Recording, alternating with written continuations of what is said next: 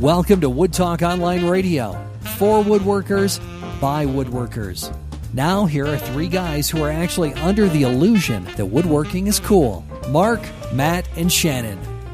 All right, it's episode 111 for November 28th, 2012. On today's show, we only have a couple of topics, but we're really going to dig in deep to those topics. We're talking about hide glue and glue-ups, and I think we have a couple little sidebars to talk about with cold weather glue-ups and squeeze-out and clean-up and all that good stuff. But before we get to the contact info, here is a quick little word from our little sponsors. This episode of Wood Talk is supported by Bad Axe Toolworks. What did Doc Holliday, Wyatt Earp, and Jim Bowie all have in common? They were real bad axes, just like Shaka Zulu, Captain America, and Darth Vader. Throw down with Bad Axe on your side, you won't regret it. Visit badaxetoolworks.com for more information. And by Benchcrafted is work holding for serious woodworkers. Remember what Chris Schwartz says. Benchcrafted makes the 3 best woodworking voices I've ever used. And just to be clear, Benchcrafted only makes 3 voices. Visit benchcrafted.com for more information. Hey, and when it comes to more information, if you have comments, questions, or maybe a topic suggestion, you have several different ways to contact us. Remember, you can leave us a voicemail on our Skype. Look for our username, which is Wood Talk Online. You can call our voicemail line at 623-242-5180. Email us at woodtalkonline@gmail.com. And don't forget, you can also leave us a comment on our Wood Talk Facebook page, which a lot of you did today. It's nice to see how fast you put something up and you all just jump right on it. And I have really got to make sure I got my P's and Q's all set on that one, because I love to accidentally post things on Facebook and then regret them later on. Yeah, it's just all too easy to do. Way too easy. But if you're ever looking for the show notes, especially for today's show or any of the previous ones, and if you're looking for the downloads, don't forget you can find them at woodtalkshow.com. And like I said, that's where you're going to find all this great information, including this contact information. So with that out of the way, I say we jump right into what's on the bench, and then we can jump into those glue questions after we do that. Maybe, I don't know, a couple other things too. I don't know. Yeah, that's okay with you guys. Sounds good to me. Hey, before we do the bench thing, I wanted to mention, I forgot to put this in the show notes too, is woodtalkshow.com. Part of what we were trying to do is to make that the hub for the show. And just recently, our buddy _Funk, you guys know John Funk, he's pretty much behind everything cool, everything cool on my website. He coded a nice little jukebox player for the show. So if you go to woodtalkshow.com, right there on that page is the latest episode, and instead of having to click to go to that next episode, it's right there, and you can play it. And you can get to the last 20 episodes just listed underneath. So click on any episode, and boom, the player starts going. Sweet. It's HTML5 compatible. You could use it on any device. It's a fantastic little feature. So if you want to catch up on old shows, that's a good place to do it. And I thought it was worth mentioning. Oh, heck yeah. John's kung fu is strong. Yes. Anyway, all right. So what's on the bench, Shannon? It's on the bench. Well, I am doing a lot of carving lately. I just filmed a lesson for the hand tool school. So I'm it's weird. It's one of those things. I don't know if you guys are like this, but as you kind of fall down the rabbit hole of like the individual, what do we call them? Disciplines, I guess, of woodworking. You know, how you kind of go in head first and you get kind of addicted by it. I don't know whether it's because it's something totally new or not, but I mean, I've been futzing around with carving chisels for like 3 years now, but I really in the last like 6 or 8 months began to really focus like all the practice exercises I've pulled together and, you know, working through them all and doing them all. And it's like, it's addictive. It's like I go into my shop and I was like, oh yeah, I've got that table over there I should work on. Screw that. I'm going to grab a carving chisel and make a leaf or do a Japanese symbol. I mean, it's really cool. And I think it's a little bit like turning, where it's something that it's kind of standalone, you know, you can just sit down, spend an evening and do something. Yeah. And I don't know, there's just something very simple about it too. I can see why there are people that call themselves wood carvers and not woodworkers, just like there are wood turners. Yeah. It's one of those rabbit holes of woodworking. Yeah, totally. You know, I have to ask a question. An expensive one too, by the way. Oh, that's not the truth. You know, I have a question for you. There's a question that actually came in from somebody over on Facebook, and they were talking about doing carvings, and I guess they want to do some sort of Japanese carving. I guess they want to do a Japanese butt in the carving, but they want to know if they have to use a Japanese butt chisel in order to achieve that butt carving. Do you have a response for that? I'm sorry. To me, this is a hilarious conversation, even as a woodworker. What is a Japanese butt besides what I'm thinking it is? I guess maybe an actual picture of a butt. Really? Somebody's butt. Like, maybe they're actually, doing it like they want to have a plaque on the wall that will be a consistent moon year round. Oh, there we go. I don't like. Is that a thing? What is that, Shannon? Well, the answer is yes. Yes, you do. You must have one, and it has to be it can only have been folded 20,000 times under a full moon. So that's a lot of folding under the full moon. By the way, I just Googled Japanese butt. I'm pretty sure. I'd rather not, thank you. I'm pretty sure That's something you probably don't want to do at work, right? I don't know that I would want to carve that. Just saying. All right. Anyway, it's actually pretty easy. Just a V chisel or a veiner, and just line it out, and you're good to go. You want to round it over a little bit? No big deal. That's taking it too far, Shannon. No, are we talking a high relief carving of a butt or a low relief carving? If she's geisha, does that mean it has to be like a whitewood, like an aspen, something that's going to be very pale? Why is it always about color with you, Matt? Why you got to be that way? I'm just going to let you guys go on this one. Just let us have at it, boys. Have at it. Oh, okay. So going on here lately with me. All right. Anyway, Matt, what's on your bench? Let's get way off of Shannon's bench. Well, we're going to turn this from something really adult into something that's more family friendly, and that's I just finished up a child's table base. I have some friends that I'll also call them clients because they do pay me for this, and they actually do appreciate some of the things that happen that I do. That I make happen for the projects that they want, and they actually pay me rather nicely for it. But what ended up happening is their daughter wanted to, well, actually not the daughter, the mom wanted to have a table made for the child. So she's having the tabletop itself made up. She works for kind of an industrial furniture company. So she's having this really nice tabletop made up, but she wanted a solid maple base for it. And so I ended up creating this, and it was kind of fun. I did a lot of bandsaw work on it. These are, for once, I actually have not really straight lines for this. I really kind of played with them a little bit. I've managed to film the whole entire thing, so this will be coming out much later on. But the big thing for me is this was an opportunity to finally, anybody remember that Festool sander that I bought, but I was more enthused with the vacuum? Yeah.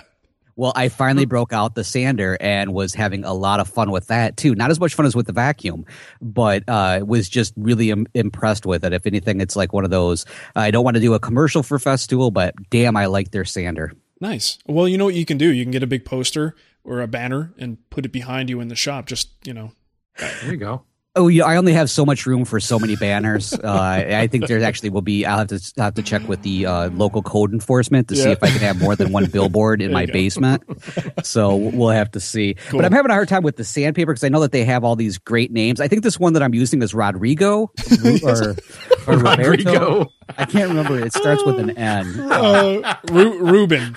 There it is. But I like Rodrigo. Funny, but damn, that's funny. I like Rodrigo better. I think we really should email them and suggest it. Like, hey, what about a name change? How about Rodrigo? Rodrigo. Yeah, it might take up a little bit more room on the back of the pad, but yeah, that was really, really impressed with it. Nice. I think you just need to get Festool stickers and put them on your safety goggles. There you go. I do like Fig Newtons, but this sticker's dangerous. So anyways, that's all the fun that I've been having in my shop this week. How about you, Mark? I imagine that you've been having a little bit of fun with some wenge? Wenge? I haven't touched the wenge yet. Actually, I haven't even picked it up. I'm still playing with the bubinga. At this point, have started the milling process. I'm working on the footboard. The footboard, it's so big. It's just like a giant, it almost just reminds me of assembling a workbench top.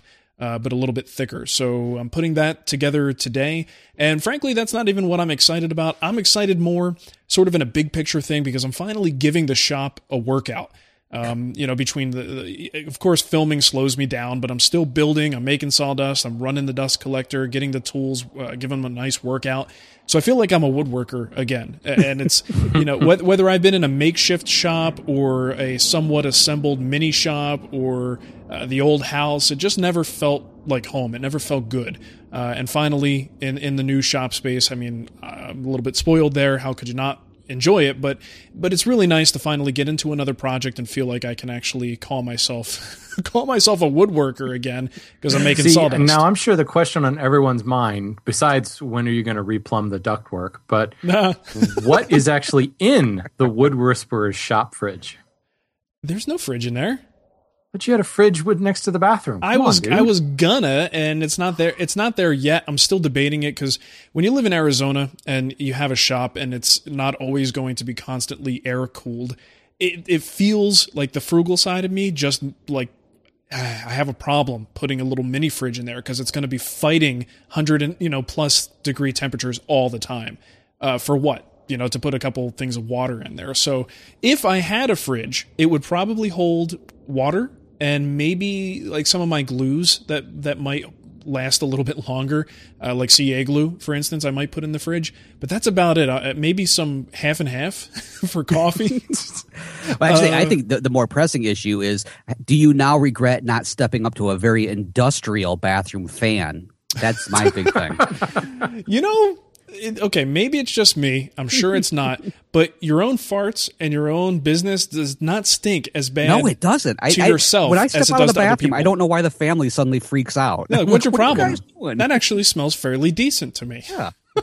So yeah, I'm the only person in the shop, so I don't even have to turn on the fan. There's no courtesy, need there. But no, I don't regret that. But I think I might make room in the fridge for an emergency Dr. Pepper. If I'm really having a tough day and I want to crack one open and kick back, maybe some grape sodas even. There you go. I was going to say, I'm like, how can you not have grape sodas in there to celebrate the end of a good project? Yeah. So anyway, I feel really good about it. I feel energized. It just feels good to have the shop and to be able to use it and crank out some projects now. So looking forward to moving on with the bed project, moving on to the next stage, and then the next project after that. Just feels good. Sweet. Yeah. So. Awesome. All right, let's move to the Around the Web section. We got a couple things here. First of all, if you were on the internet this week and you're a woodworker, you probably couldn't avoid all of the links to this old woodworking shop that was discovered. I guess it's in the Boston area. Am I right with that? Yeah, I mean, it was the Boston Globe that reported it, but somewhere in Massachusetts. Yeah, I'm not familiar with Massachusetts that's Boston. geography. It's For Boston. me, that's Boston-ish. Yeah, it's very far away from where I live. Let's put it that way. But I have an article here from the Boston Globe and a Peter Follansbee blog post where he actually took more pictures, and he's part of the team that's responsible, I guess, now for either restoring it or taking care of it or whatever they're going to do with it. It's an old 18th century woodworking shop, and I think I read something about it was originally for teaching children. But this place is largely intact. It's fairly small, but you see the workbenches, you see some of the holding, tool holding things on the wall. Everything is there, and it's almost like, you're just jumping back in time to the day that they moved everything out, cleared the place out, and closed the door. So it's pretty amazing just to see it fairly untouched. It is old and I won't say dilapidated. What I always have trouble with that word. You know what I mean? For me, it's like orange. Sometimes it comes out orange. Other times it comes out orange. But it's not falling apart so much, but it is definitely old. So really, really cool looking pictures. Even if you're not a woodworker, I think this is something historically you might find very cool to look at. So we'll give you all the links there in the show notes. The funny thing is when I saw this the article originally, and then I was glad to see that you posted something about it too, because I think it was earlier this year, or it was last year, somebody had posted a practical joke that was something to do with a shop that was discovered with everything in place. And then the punchline at the end of it was that apparently they were just not a very good woodworker, much like people today, kind of a thing. Yeah. And I fell for that joke so hard. I didn't even read the whole article, and I was bragging to Sam about how amazing it was. So when this one came around, I'm like, I'm going to walk through this very slowly. I'm going to check 3 sources to make sure that this is real. Nice. All right. Who's got the next one? Oh, that's me. Actually, this one is going to relate to something that we're going to talk about today in one of the questions. I'm sure we're all familiar with Matthias Wendell. He is the Woodwork, I think is the name, woodgears.ca. Yep. And he has just some amazing videos up. Woodworking for Engineers, I think, is one of the subtitles that he has on there.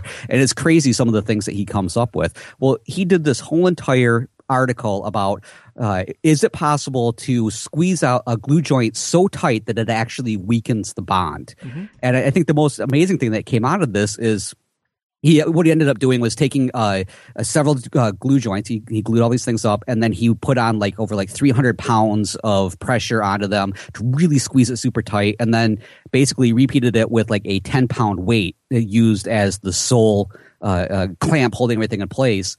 But the one that he was like, this will never work, how many times have you heard people, or maybe even tried it yourself, you have a loose tenon, so you just fill it with like PVA glue, and then just like, well, that's going to hold it. I mean, I'm guilty of having done that in the past, and Never. we all know that it's going to fail miserably. Never. Never, whatever. But anyway, so for the rest of us who have, not PVA glue. That's right. well, for the rest of us that have done this at some point in our life, it turns out that when he was measuring these to see how well these things were going to hold, that was the one that actually held the best out of all the joints.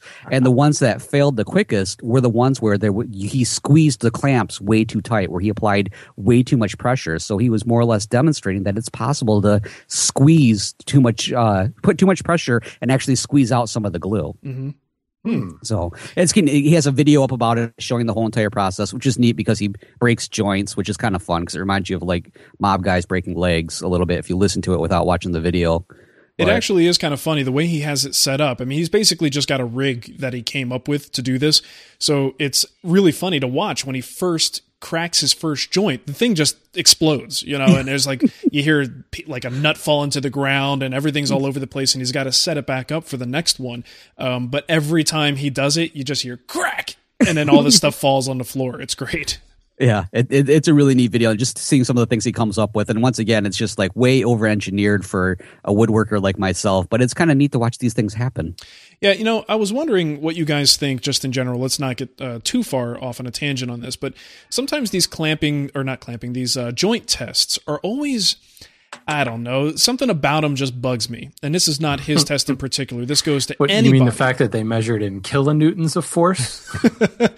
Just in general, when you're looking at sample sizes, anyone who's taken a basic statistics class knows that you have to have a good sample size. Otherwise, the results aren't nearly as relevant as you might hope they are. When you have ranges of, I don't know, anywhere from 100 to 150, maybe, let's say, in the same test result, hypothetically, and your pound range is that wide, and you only did 3 tests, it kind of doesn't really say much about what the true number is.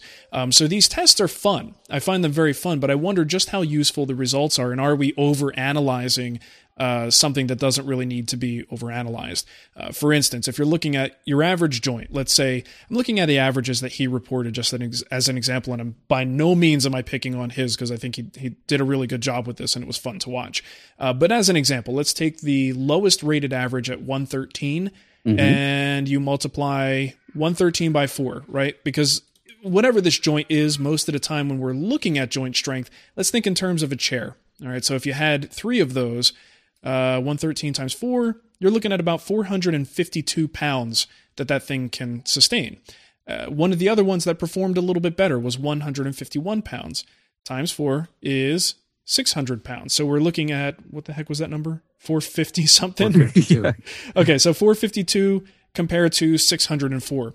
So my point here is by the time you expand this one joint into an actual real world project and multiply it by the number of joints that are contained, and that weight will then be divided amongst those joints, the difference is now between, let's say, 600 pounds and 452 pounds.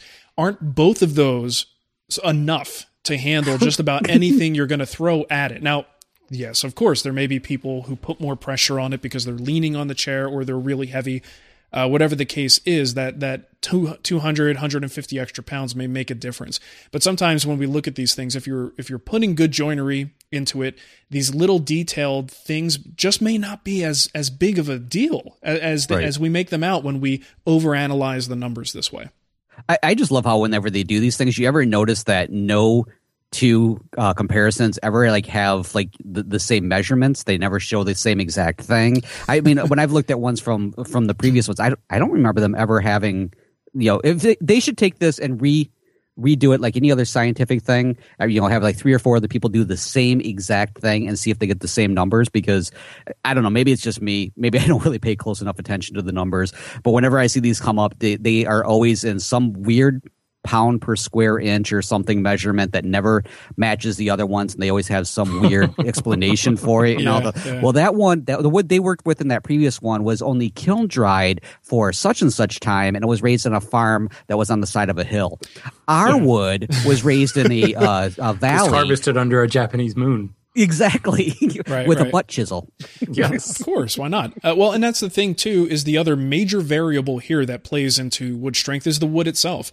And if you're using all wood from the same lot, or maybe you're using wood, like you said, having different places test in different regions with wood from different sources, one board to another. I know that if I get a batch of, like, just as an example, African mahogany, I mean, some boards are just like balsa wood, and other boards are almost like Honduran mahogany in their density. So that happens in lots of species. It's a natural product. That's probably the worst species, by the way. Yeah, well, that's when it why comes to that. that's why I used it as an example. Yeah, it's like the ultimate conglomerate species. Yeah. It's grown. Africa's a big place. Yeah. And they grow it in just about every corner of Africa, and they lump it all in the same container and sell it as African mahogany. Yeah. There's like 400 different species with different soil chemistries all in that same container. Right. Like, yeah. Yeah. So it's anyway, all different. my point here, although I took us way off topic, it's very interesting. These things are fun to look at, but I got to wonder if you're using just anything that would be qualified as good quality joinery and it's not super loose and you're applying glue, I mean, do you really have anything to worry about? Is this really going to change the way you do something, or does changing this, does getting that extra couple of pounds, is it really worth extra effort on your part? If it gives you a few extra pounds and it's not much effort, then sure, do it. But I don't know. I just tend to be a little bit of a naysayer with some of these types of tests. I couldn't tell one bit. Shut up. I'm just angry. So what you're today. saying is in the future, we should have a real test. We should have, a big fat guy sit on the chair. Yes. We should have 3 children jump up and down on it. A real We life should have, test. Exactly. As soon as the show's over, I'm going to go sit at the dining room table, and we have similar chairs, so I'll go ahead and start filming that right now. No, have actually, a bar fight with the chair. what I'm saying is that I would love for someone to waste a whole lot of wood and a whole lot of time to give us a statistically significant series of results that we can then look at. And they'll probably tell us the same thing these other ones do, but it would still be a little more satisfying to actually get statistically significant numbers with, small standard deviations and things like that. And that's my phrasing to let you know that I did actually pay attention in statistics. The only thing I learned in statistics is you don't have to eat the whole water buffalo to know the meat is tough. That's how my statistics class started out, and that was the last thing I paid attention That's very interesting. By the way, I I hated statistics. had a lot of really cute girls in my statistics class, so I remember nothing. I hated statistics. All I right. hated statistics All right. too. Who's got the that next water buffalo? Who's got the next link? This is me. There is an exhibit at the Metropolitan Museum of Art in New York, and I just discovered they had a YouTube channel. I don't know why. I doubted they would, but this guy David Rentgen is I don't even know what you'd call him. I mean, he's got a bunch of furniture, but he's got these other kind of sculptures and like automaton type things. But there is just some mind blowing videos of his furniture. And the one that we'll put in the show notes, it's a link to this gaming table. And it looks like a typical 18th century game table. It's got the leaf that opens up and a swing leg and everything. But it's got like 4 different levels in it and spring loaded things. And it's like puzzle box mixed with game table. Nice. And then there's another one on there. If you go to the YouTube page, I'm sure it'll be one of the suggested links, but there's a roll top desk as well with like 20 billion secret compartments filled with Japanese butt chisels, I might add. And it's just awesome. It's just so cool to see what it is. If you ever saw the movie National Treasure and thought that cool puzzle desk in the president's office was cool, you'll like this. Yeah, that is a fun desk. Nice. Yeah. So anyway, all right, cool. Just for the record, I just want to say that Swing Leg was one of my favorite games I used to play in college. Okay. I'm lost on that one. You have to fill me in on that one later. Just listen back. You'll hear it. All righty. Poll of the week. Matt, who's your poll of the week? Oh, this week, my poll of the week is John Krasinski. Now, you might know him from Office fame. He just is an all-around great guy, and I really love his acting abilities. So, John, congratulations. You're talking about the U.S. version of The Office? Yes, I'm sorry. Yes. Okay. The U.S. version.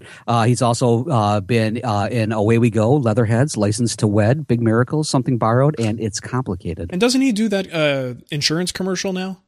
Esurance.com? Not in my area, apparently. I think he does the voiceover for Esurance. Oh, well, in that case. Yeah, look into that for me. Very important. Okay. Okay, I'm going to do that right now while you're doing the rest of the stuff. Yeah, let me know after we're done with the poll here. So Tom Iovino, you know him, right? Tom'sWorkbench.com. He does the polls for us every week, and He gave us a good one, very timely. Are you building stuff for the holidays? Now, we had 497 votes. 48% said, I sure am. 28% said, I'll try, but time is getting short. 12% said, absolutely not. A bunch of Grinches. 6% said, I would love to, but no one would want to receive my stuff. Wah, wah, wah. Like a Debbie Downer comment. I like that one. And only 3% said, building? Heck, I'm done. So yeah, they lie. Liars. 3% are liars. Yeah, I fall in the 6% range, so we're Yeah, well, the one that I have is that it's not absolutely not, it's just no. You know what I mean? Like absolutely not. Mine wasn't listed, and mine is. What are you talking about? It's not Christmas Eve yet. Yeah, that's true. Yeah, Shannon's going to be there. Plenty of time. Christmas Eve with the lathe going. Got his leg going on his spring pole lathe. All right. That's where the cookies and milk are got to go somewhere. Right. 12% was the typical answer I got before I met Sam. There's another one you're going to have to. You've got some really good jokes today that I'm not kidding. That's okay. I got it's it, going to Matt. come back I got later. it. I liked it. I liked it. I appreciate it. I got to listen back to the show just to get Matt's jokes. You can't just go once through. This is Matt's guerrilla marketing tactic of getting people to listen again. Multiple times. Yeah. I still didn't get it. I got to listen a fourth time. Good job, Matt. I like that. All right. No voicemails today. We're going to move right on to our emails, and this heads into our topics as well. We've got a lot to talk about with hide glue. So, Matt, if you want to read those questions, we'll jump right into it. Okay. Now this comes from Dustin Whitcomb, and he says, I've been curious about the use of hide glue. Have any of you used it? And if so, pros and cons? I build guitars, and I know many companies use it for the fretboard glue up. I just haven't explored that option yet. Now, for myself, I'm just going to kick it off and say no, but I've gotten glue on my hide several times, and that has been very difficult depending on which glue it is to get off. But use a butt chisel. I should use that, a Japanese butt chisel. That'll take it right off. That joke has run its course. Not yet.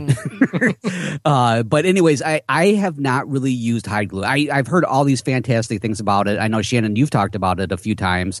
And I know Chris Shores and quite a few other people have mentioned just how the number one thing that's really fantastic about it is its open time and its workability. The only other downsides I've ever heard to it is that it smells like wet dog, if that's putting it nicely. Yeah.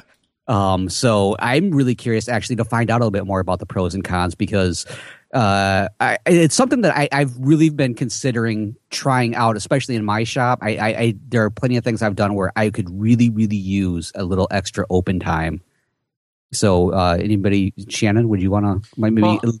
Honestly, I think one of the biggest, probably the biggest advantage is that it's not affected. It won't affect finishes. So, you've gotten to that point where you're putting finish on. You think you got all the glue off and you're like, there's that little spot right in the corner of the dovetail or yes. Hide glue. It doesn't care. The finish will absorb into it. Well, does that matter if it's whether the pre-manufactured or the one that you actually make up yourself? Because I know that there's old John Brown's hide glue or something like that, where you buy the actual pellets and you have to make it yourself, like you would if you bought shellac flakes. I've got hide glue that I bought from Tools for Working Wood, and I use Old Brown glue, and I've also used Type Bonds hide glue.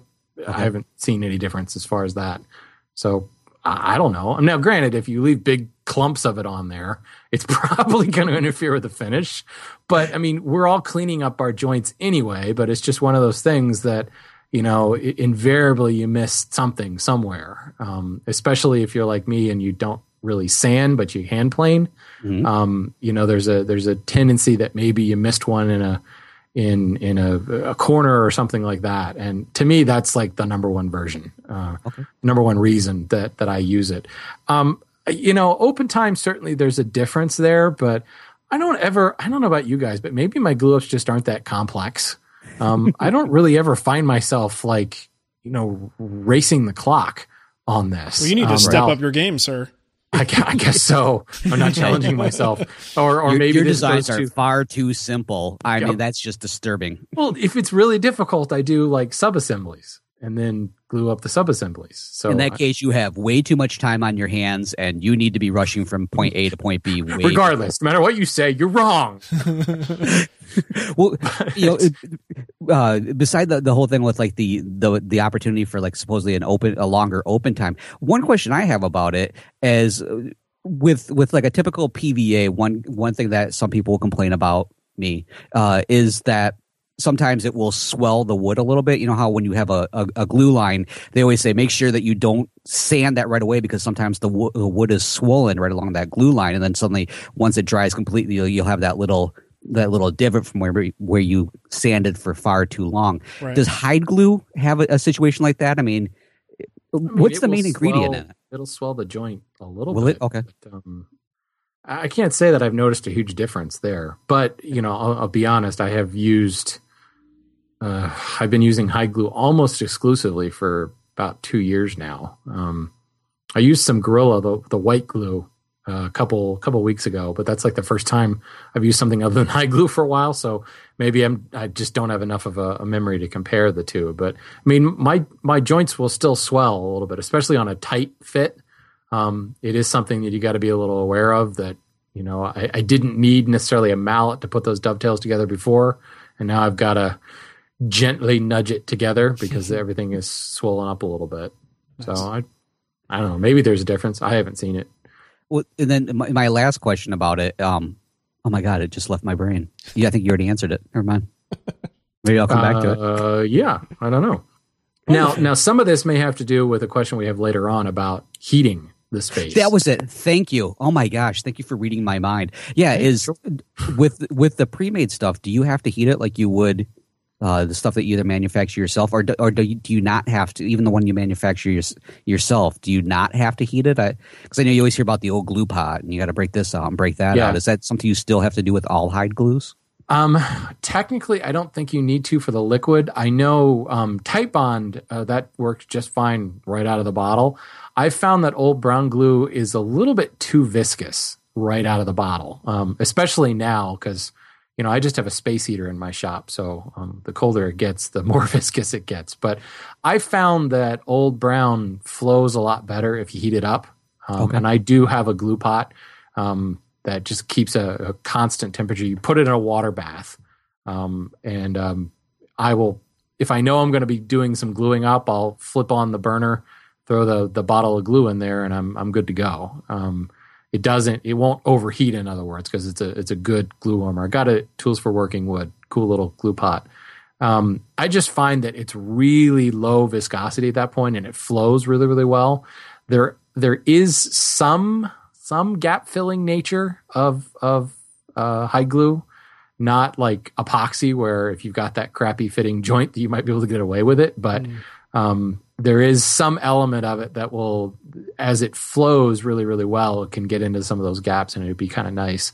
The color is certainly nice when it's dry too. If you're using a maple or even cherry, I think it blends pretty well. But as far as the stuff that you have to mix up yourself, absolutely, that needs to be heated, because essentially all you're doing is taking the grains or the pellets or whatever, you're adding water so that it becomes a gel type thing.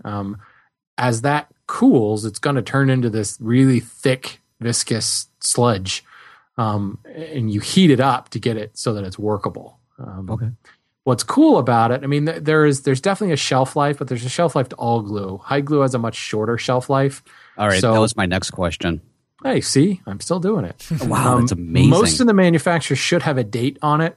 I'm trying to think back now to Titebond. They probably have a date on there. I know Old Brown has, Phil specifically stamps a date on the back, and it's pretty much a year is your shelf life. But you guys know what like Titebond is? Isn't that close to it?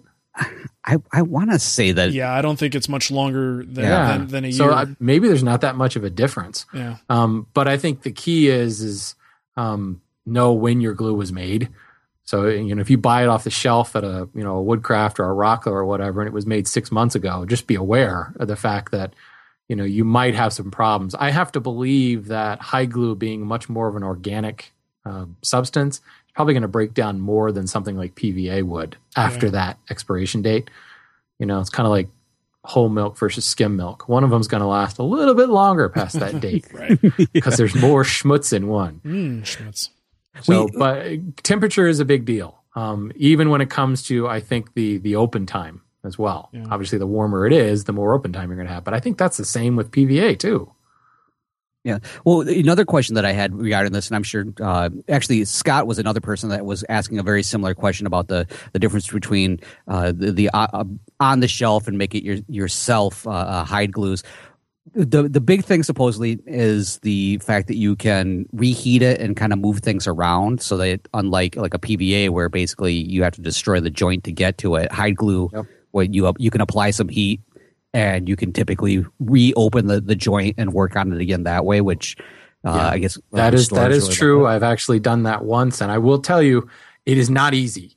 So for those of you that think, well, I'm not going to use that if it's reversible, it is a royal pain in the butt. It's one of those things that I have thought about doing. I mean, I haven't really delved into hide glue, but if I were getting into like certain types of chairs are one of those things that it's not if the joint breaks or if the chair loosens up, it's when the chair loosens up. And at that point, a lot of times with a chair repair, you need to kind of break it more before you can fix it. And if you can't get those things apart, you're in trouble. So something like a chair that has a high usage and a high likelihood that it's going to need repair in the future, it's a real nice treat for the person who has to do the repair if you use a glue that actually can be separated and worked on. So that's something to think about too. Depending on what you're building and the likelihood that you'll need to ever separate those joints, you might want to keep that in mind. Yeah. And to address one other question you brought up at the beginning, Matt, is the smell with the liquid stuff, I don't even notice it. I don't really think there is much of a smell. The stuff you mix up yourself, that's what people are talking about, but I don't really find that to be a problem either. I think the better quality it is, the less it's going to smell. And the only mix it yourself hide glue I have is the really, really well refined stuff that Tools for Working would sell specifically for veneering. And it has like practically no smell at all. I mean, they've refined out all the smell, in other words. Yeah, 'cause I remember reading someplace, and I'm going to try and I can't think of which blog it was. I know that there was a discussion about hide glue, and there was a big thing about, like, do you add urea? I know they were trying to make their own hide glue, which again to me is like the same thing as why. Other than you gotta love those folks. Thank God for them that they make their own finishes and their own glue. But what do you just go around and happen? You just go around and gather up some neighborhood dogs and that's exactly what I was thinking. Like, get your stock pee ready. pad right here, and everybody come on in. Good God, Joe, what are you doing in there? It smells like a rendering plant. Oh, okay. Never mind. I wanted to mention also in the forum, coincidentally, someone did post recently a post that says no love for hot hide glue anymore. So if you want to get in on that conversation, you could sort of talk about the pros and cons of hot hide glue. If you have some thoughts to add to that, that's up in the Wood Talk forum. Nice. Yeah. All right. So what's next? Do you have any more on this? I promised that I would mention this to Dustin because he said about luthiers. I called a couple of my customers today, and I can tell you that Paul Reed Smith, Taylor, and Gibson guitars all do use hide glue on their fretboards. Oh, cool. That was not something that he had just heard somewhere from Aunt Gladys. I can confirm that. It's funny though, the people who use hide glue seem to really love it. And when you get through its sort of peculiar nuances, if you're used to a PVA glue, it does seem like it has a lot of benefits, and there's really not a lot of good reasons not to use it other than the big one, which is if you're doing like hot hide glue, the convenience. But if you're using one of the cooler room temperature usable formulas, I don't know. It's something to think about. I just, out of convenience, I don't even think about it just because I can go get a gallon of Type On anytime I need one. But it's something I've thought about. It seems like it might be cool to experiment with a little bit. Right. The big doesn't thing work real well outside, though. Remember that. If you've got an exterior piece of furniture, go grab your Type Bond 3 or your Gorilla or whatever. Right. I'm going to write that one down right now. The big thing for me was the fact that I was always under the impression that was really, really simple to heat up and take care of it. Because I was like, well, why would you want to build it? You put it next to your heater, and the next thing you know, everybody's going to be falling out of their chair or something. But no, that's just me. But moving on with the whole thing with like a polyurethane glue. Let me go ahead and grab this next one, and I'm going to. This one is from Paul Jordan, and this one's a very short question. It says, what's y'all's stance on polyurethane glue versus PVA glue like Type Bond? Is poly stronger? Nice. Sorry, I like Paul, how if that's like really bad. he typed it with an accent. I love it. But anyways, I know this is a question that we've had in the past. We can probably hit this one rather quickly. But for me, polyurethane glue is one of those things that I would more likely use that for an outdoor project. When it comes to regular projects, it's such a pain to work with, especially if you get it on your hands because it stains your hands. You have to wet, the mating materials before you actually apply the glue. Where PVA, you choose the right one, the right situation, it's going to be perfectly fine. So I actually prefer PVA, even though everybody goes on about how polyurethane is so much stronger.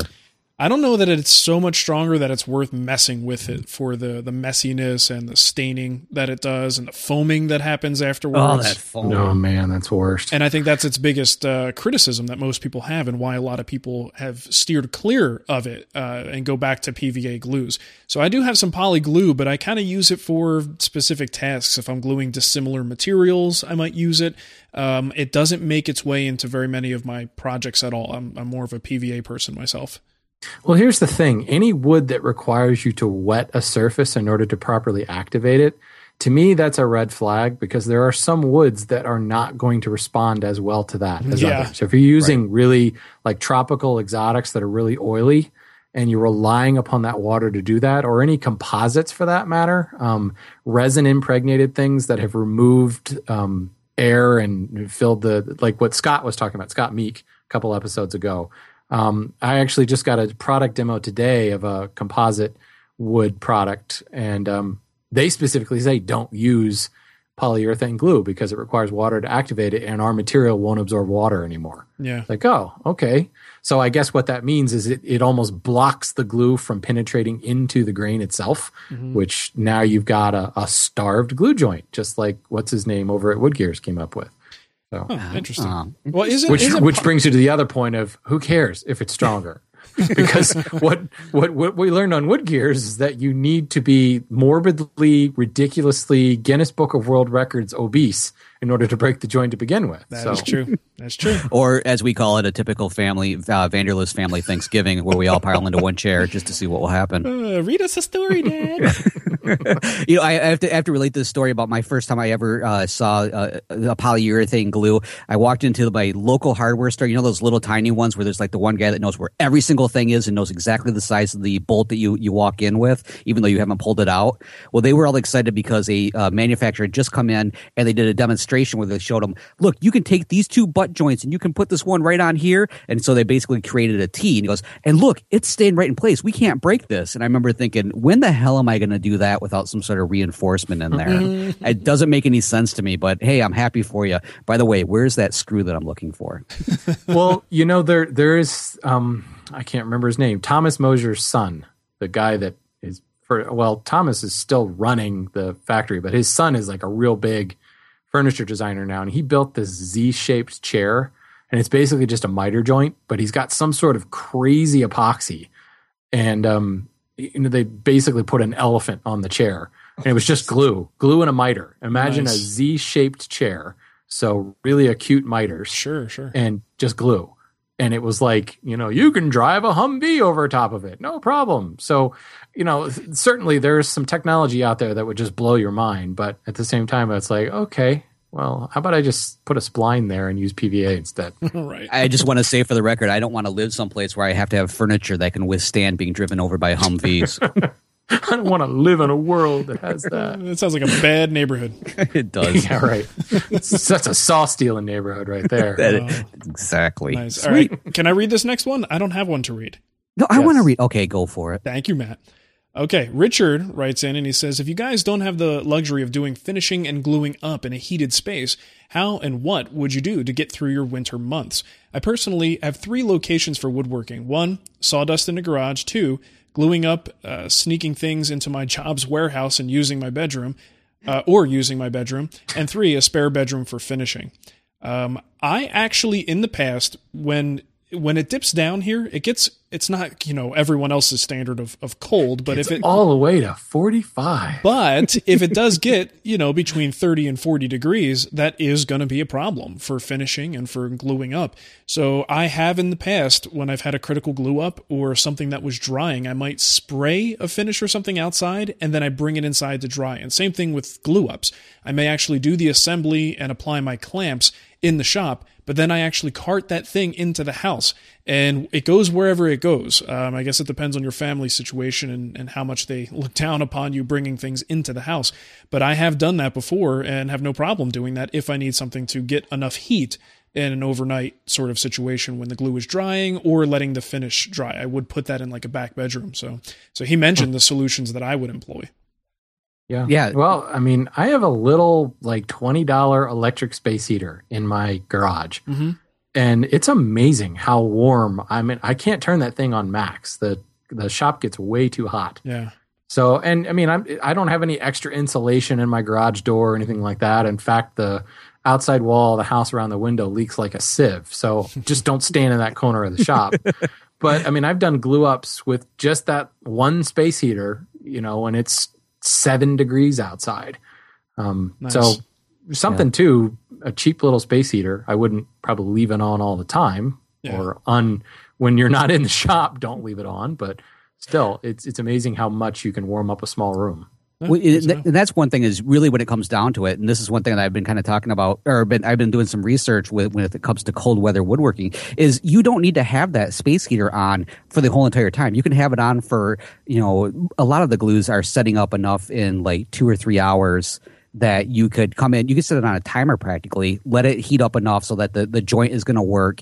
And then, wood is an insulator. So it's going to, that joint line is actually going to be insulated enough from the heat that was already there that it's going to allow the glue to set up even further. The main thing, and kind of talking about the space heater, is you don't even have to heat the shop up to like the way that you would the rest of the house. Yeah. You just have to heat it up enough to the manufacturer's recommendations for what works best with their glue. So a lot of times that's like 45 degrees, 50 degrees. Say, you get into the 50s, you're probably okay. Exactly. So yeah, sure. Yeah, nice. That's a really easy one. Maybe even throw a blanket over. Say, tell it a good night story and keep it nice and warm. Okay, hey, this last question here. I do want to hit it only because it is sort of on topic. Let's just try to answer it very quickly because I'm pressed for time here. Josh says, I'm new to woodworking and would like to hear some thoughts on glue squeeze out and cleanup. It is better to wipe it up early, let it dry, and then chip it off. What about using sawdust and rubbing it in? Love the show. Keep it up. I will just say what I did. I guess we'll kind of go round table style here. I like to let the glue sit for about 30 minutes and then I scrape it off. It's, at least in my climate, 30 minutes is just long enough that it starts to skin over and I could scrape it without the bubble bursting and spreading all over the surface. That does leave a surface that still needs to be cleaned up afterwards, but I find it to be far better than wiping it with a wet cloth while the glue is wet, which drives that glue right into the pores. If it's a non-critical face surface, like if it's something that is not going to be facing the outside of the project, I won't hesitate to wipe it away while it's wet, just because I think that's a little bit more convenient. And I'm not so worried about finish issues like that. But that's typically how I handle it. My favorite way is it's very similar. I will do what you just described if it's, say, like an inside corner of like a drawer or maybe a carcass or whatever it is that I'm working on, something that's going to be showing.